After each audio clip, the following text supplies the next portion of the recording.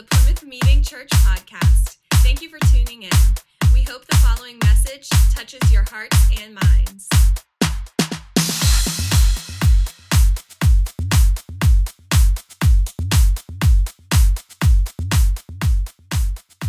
I want to start today with the word ultimate.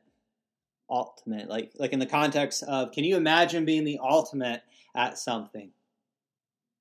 Wide receiver Jerry Rice, he has like 36 some NFL records. Tom Brady is a 6-time Super Bowl championship winner. It could be 7, but the Eagles beat him a couple years ago.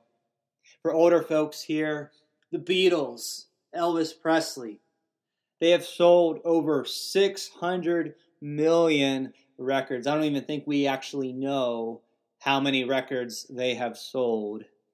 The Beatles, Elvis Presley. For younger folks here, Justin Bieber has like 72 million listeners through the streaming platform Spotify. 72 million listeners a month listen to Justin Bieber, let alone iTunes and other streaming services out there. That's just Spotify. Can you imagine 72 million people listening to you every single month?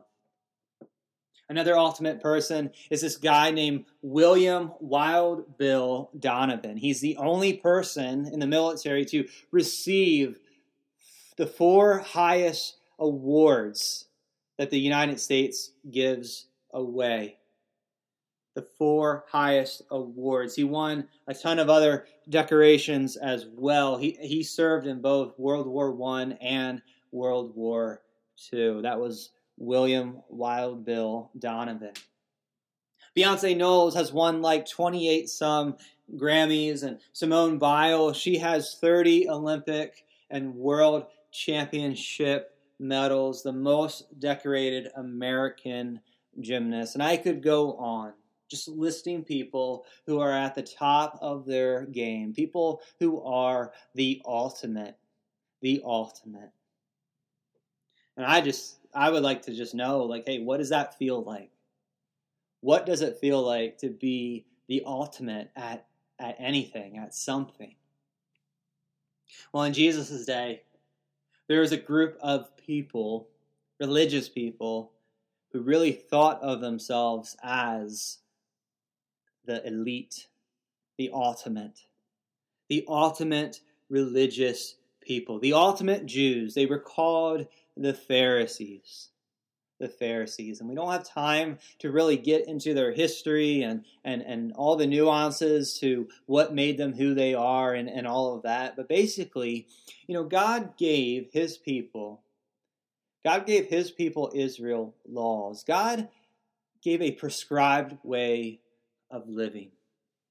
But over the years, as they tried and failed, and there's this downward spiral in Israel's history. But over the years, as they tried to live by the law, what they ended up doing was creating more laws, more traditions and customs and rituals. They had this man-made religion that wrapped around the law, kind of started to eclipse the law.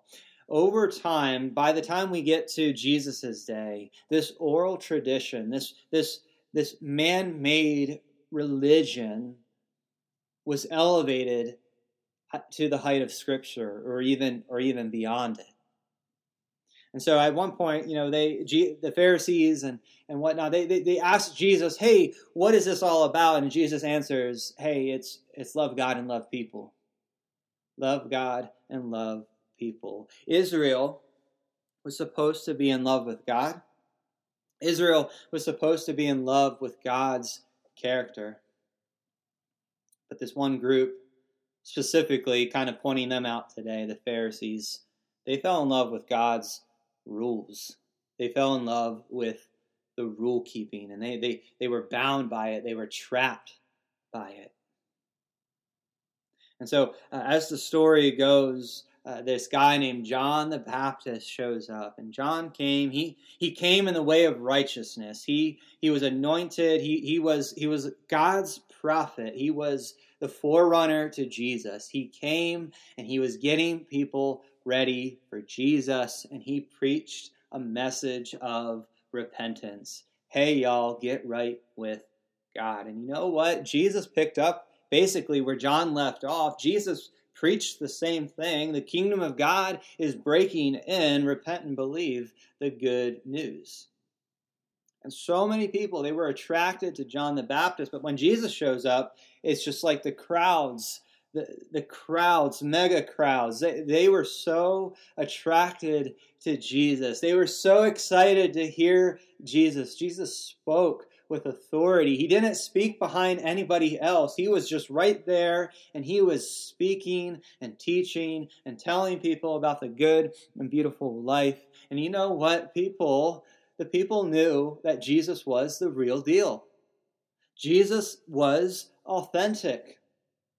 And I think compared to all these Pharisees who look so high and mighty and look so clean and they look so pretty and righteous, but then here comes Jesus, this tradesman, this carpenter, this man of God who speaks with authority, the Son of God who speaks with authority, who's authentic and genuine. And you know what? People could sniff that out. People knew that Jesus was different, and they were attracted to that.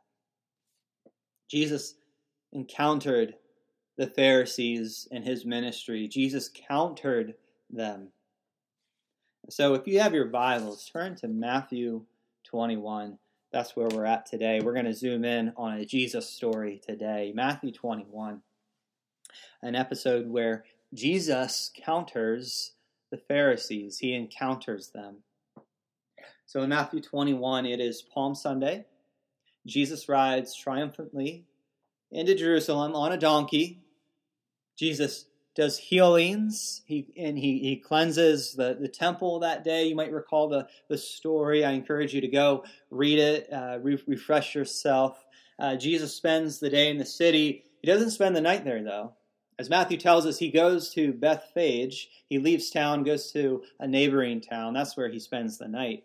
And then the next day, Jesus heads right back into the city, heads right back into the temple. And then this is where we pick up the story.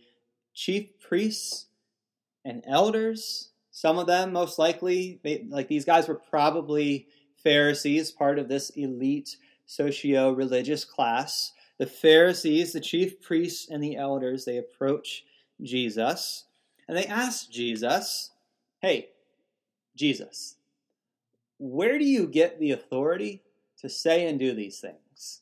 Right? Where, by what authority are you doing these things? Like, who is giving you this credibility? Where do you get your credentials from? Okay? And Jesus answers that question with a question. All right, so we're in Matthew 21. Go ahead and take a look at verse 24.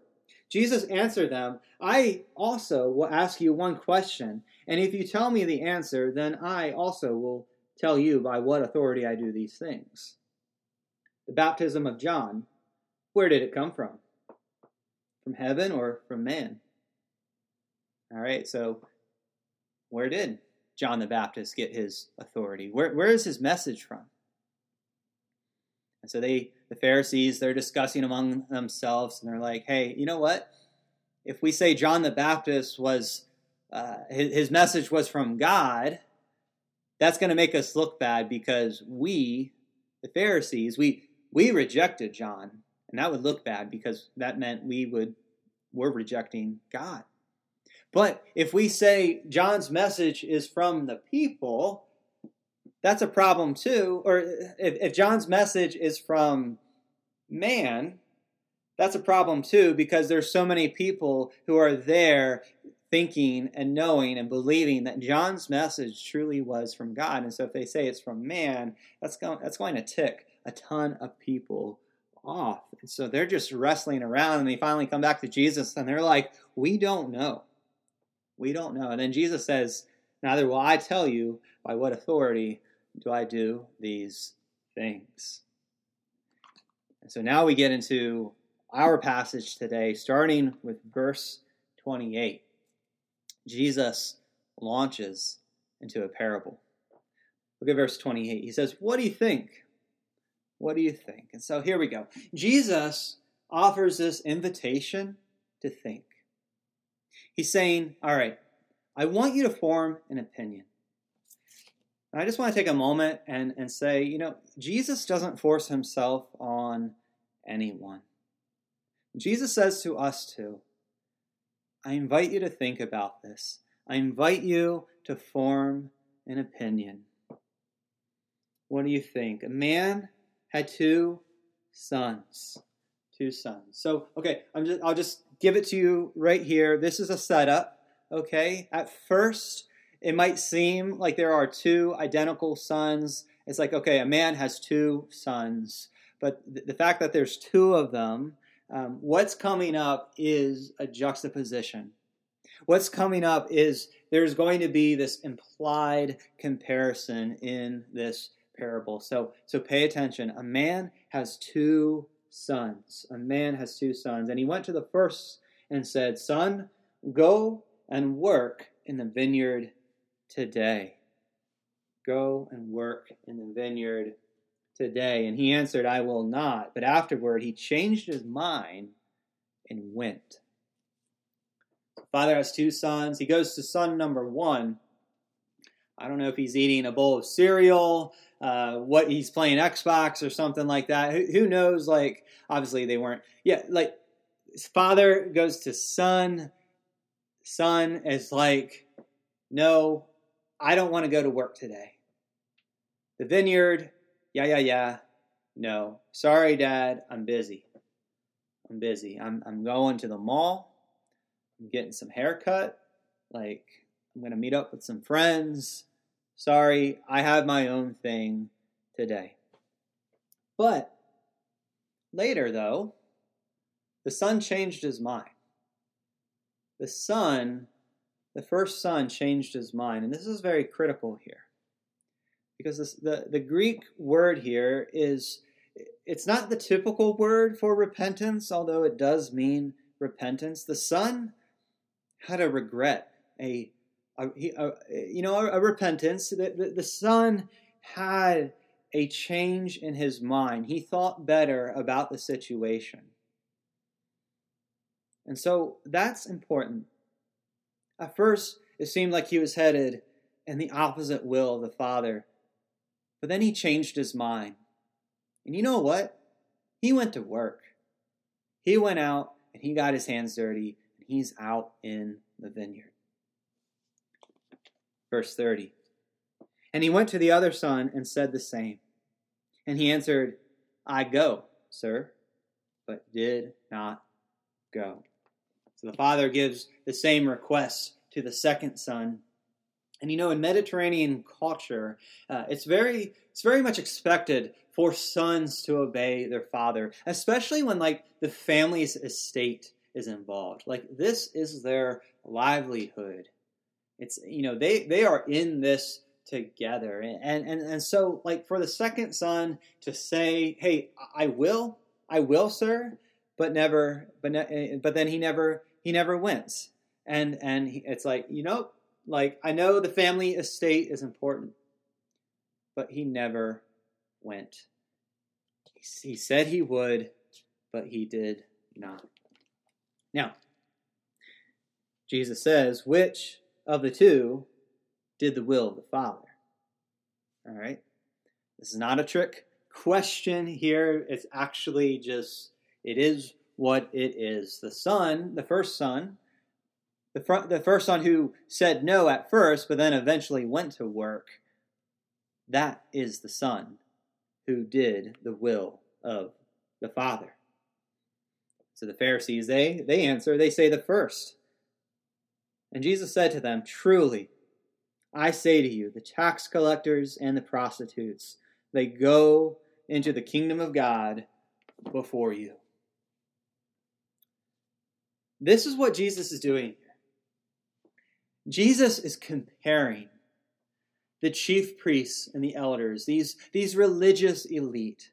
The Pharisees, the ultimate religious.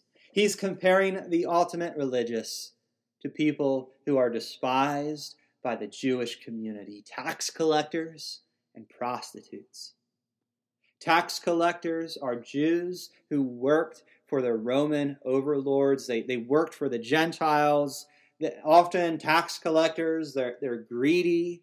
All right, the Jewish people, they just do not like the tax collectors. And then you have the prostitutes. Now in the Greek, it's kind of this umbrella term that is used for anybody who kind of does various sexual sins and things like that. But yeah, tax collectors and prostitutes, they are despised. They are the religious outcasts. They are not welcome in the Jewish community. Like, there are lines drawn. You are not welcome here. But Jesus is now comparing them to the ultimate religious people. And then Jesus says, they will enter the kingdom of God before you. Tax collectors and prostitutes. You know what? Let's pause here. Jesus is out preaching about the kingdom of God, but it's the tax collectors and the prostitutes who are recognizing that they are spiritually bankrupt. They are recognizing that way before the Pharisees ever see it. They enter the kingdom of God before you. No. Jesus doesn't condone their sins, their behavior. But what Jesus is doing is he's recognizing their faith. Check out verse 32 now. For John came to you in the way of righteousness, and you did not believe him, but the tax collectors and the prostitutes believed him. And even when you saw it, you did not afterward change your minds. There's that word again, change. You did not afterward change your minds and believe in him. So John the Baptist, he came in the way of righteousness. Righteousness, having right standing with God, getting right with God. John the Baptist came and showed people the way of righteousness, the right path. And Jesus is like, you, the ultimate religious, you religious snobs, you didn't believe his message. You turned up your noses to John's message. You're turning up your nose to my message. And now you're just questioning, like, whose authority do I have? You're not even listening to the message that I am presenting to you. Tax collectors and prostitutes, you know what? They're finding faith. They're being forgiven. They're being washed clean. They're being restored to their families and relationship, and they are finding this new footing in the kingdom of God. They are on the path of right living. And you know it's the long game. They're working at it. Their lives are changing. Freedom is happening more and more. They're getting it. Lives are turning around. And Jesus is like, you guys, you religious Pharisees, you ultimate religious people, you are seeing this. You are physically seeing this with your eyes. It is tangible. It is right there in your face. The evidence is there, but you still do not believe it. It is not changing your mind. And the ultimate religious people here, they represent the first son. Excuse me. The ultimate religious people, they are like the second son.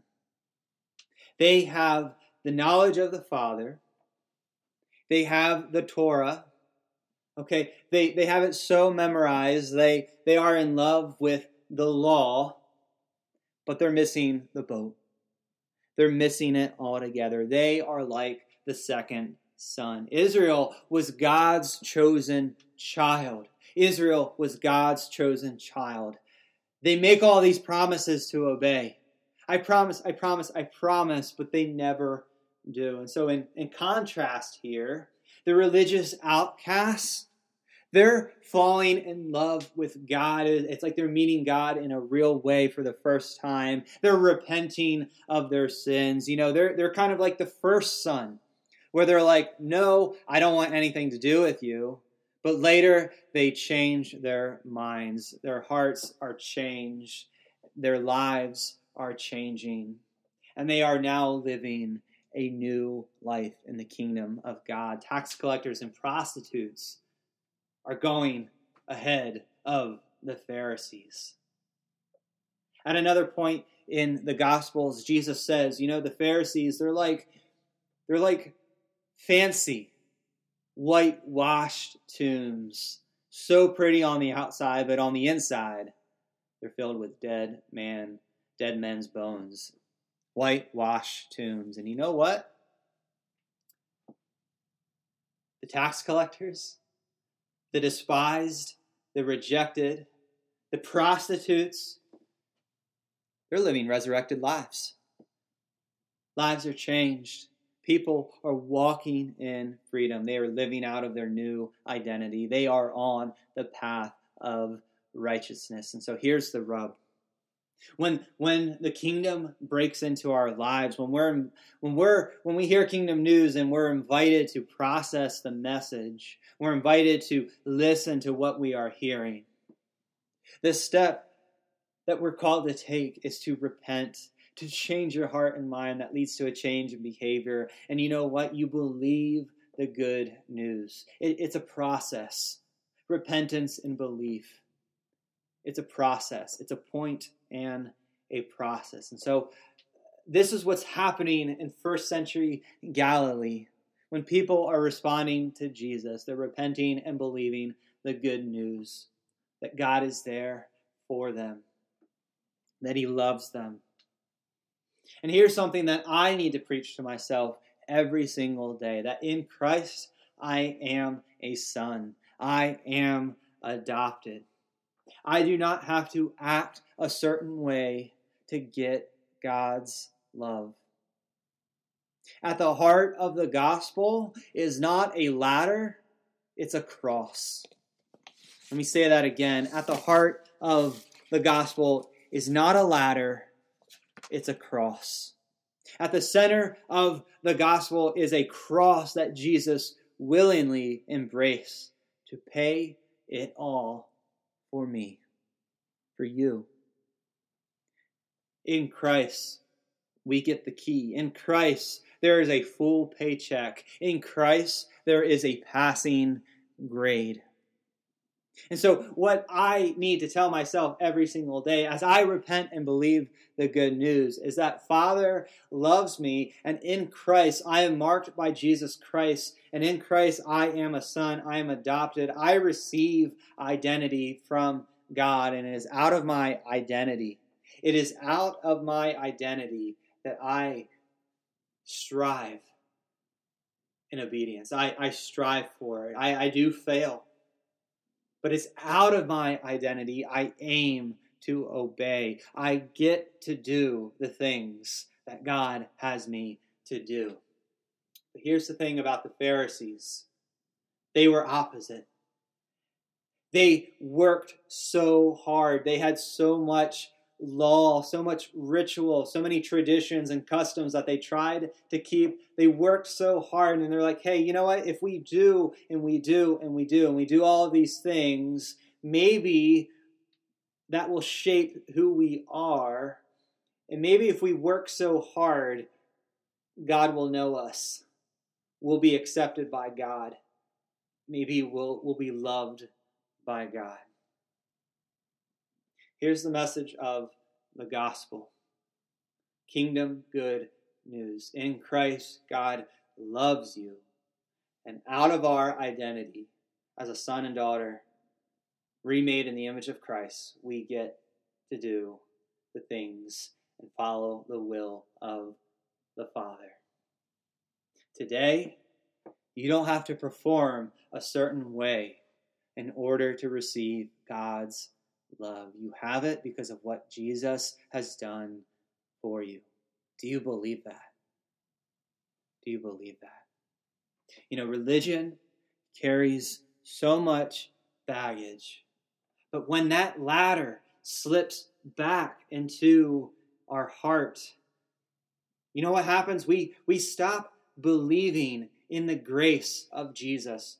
And we start proving ourselves to ourselves. We start proving ourselves to God. We start proving ourselves to others. And it's that ladder slips back in there. And you know what?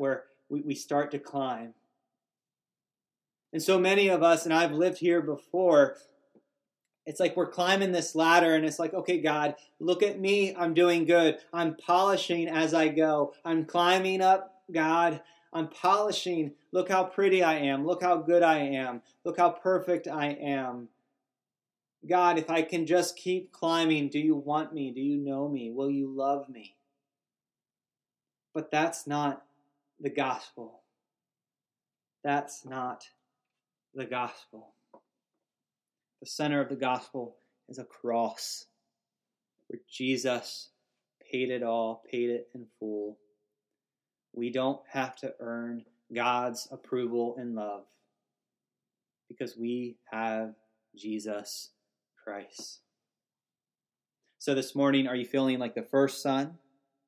Are you feeling like the second son? You know, Jesus was teaching and preaching, and the tax collectors, the outcasts, the prostitutes, they were hearing this message. They were like, dude, I can't climb this ladder. I am bankrupt. I am spiritually bankrupt. And I need just some straight up grace. And they were hearing the grace of Jesus and responding to it. And here's the thing about Jesus. Failure is never final. Failure doesn't define us. And so, yes, we get to trade our sorrows. We get to lay things down. We don't always get things right. We thank God that it's not a ladder. It's a cross that's already been used. It's been paid in full. It was final. It was complete. We don't need to add anything else to the cross. We don't need to add anything else to the gospel. We're not going to get things right. We're going to be like that first son, where we might miss the will of the Father. We might miss the message. But then later on, we might change our mind. It's okay to change your mind. It's okay to change your mind. There is freedom. There is liberty in Christ. Amen. Amen. That's what we have today. I hope today's message blessed your heart. Go enjoy your Sunday. Happy Father's Day. Happy summer. Happy days of freedom. Go and be blessed. Amen.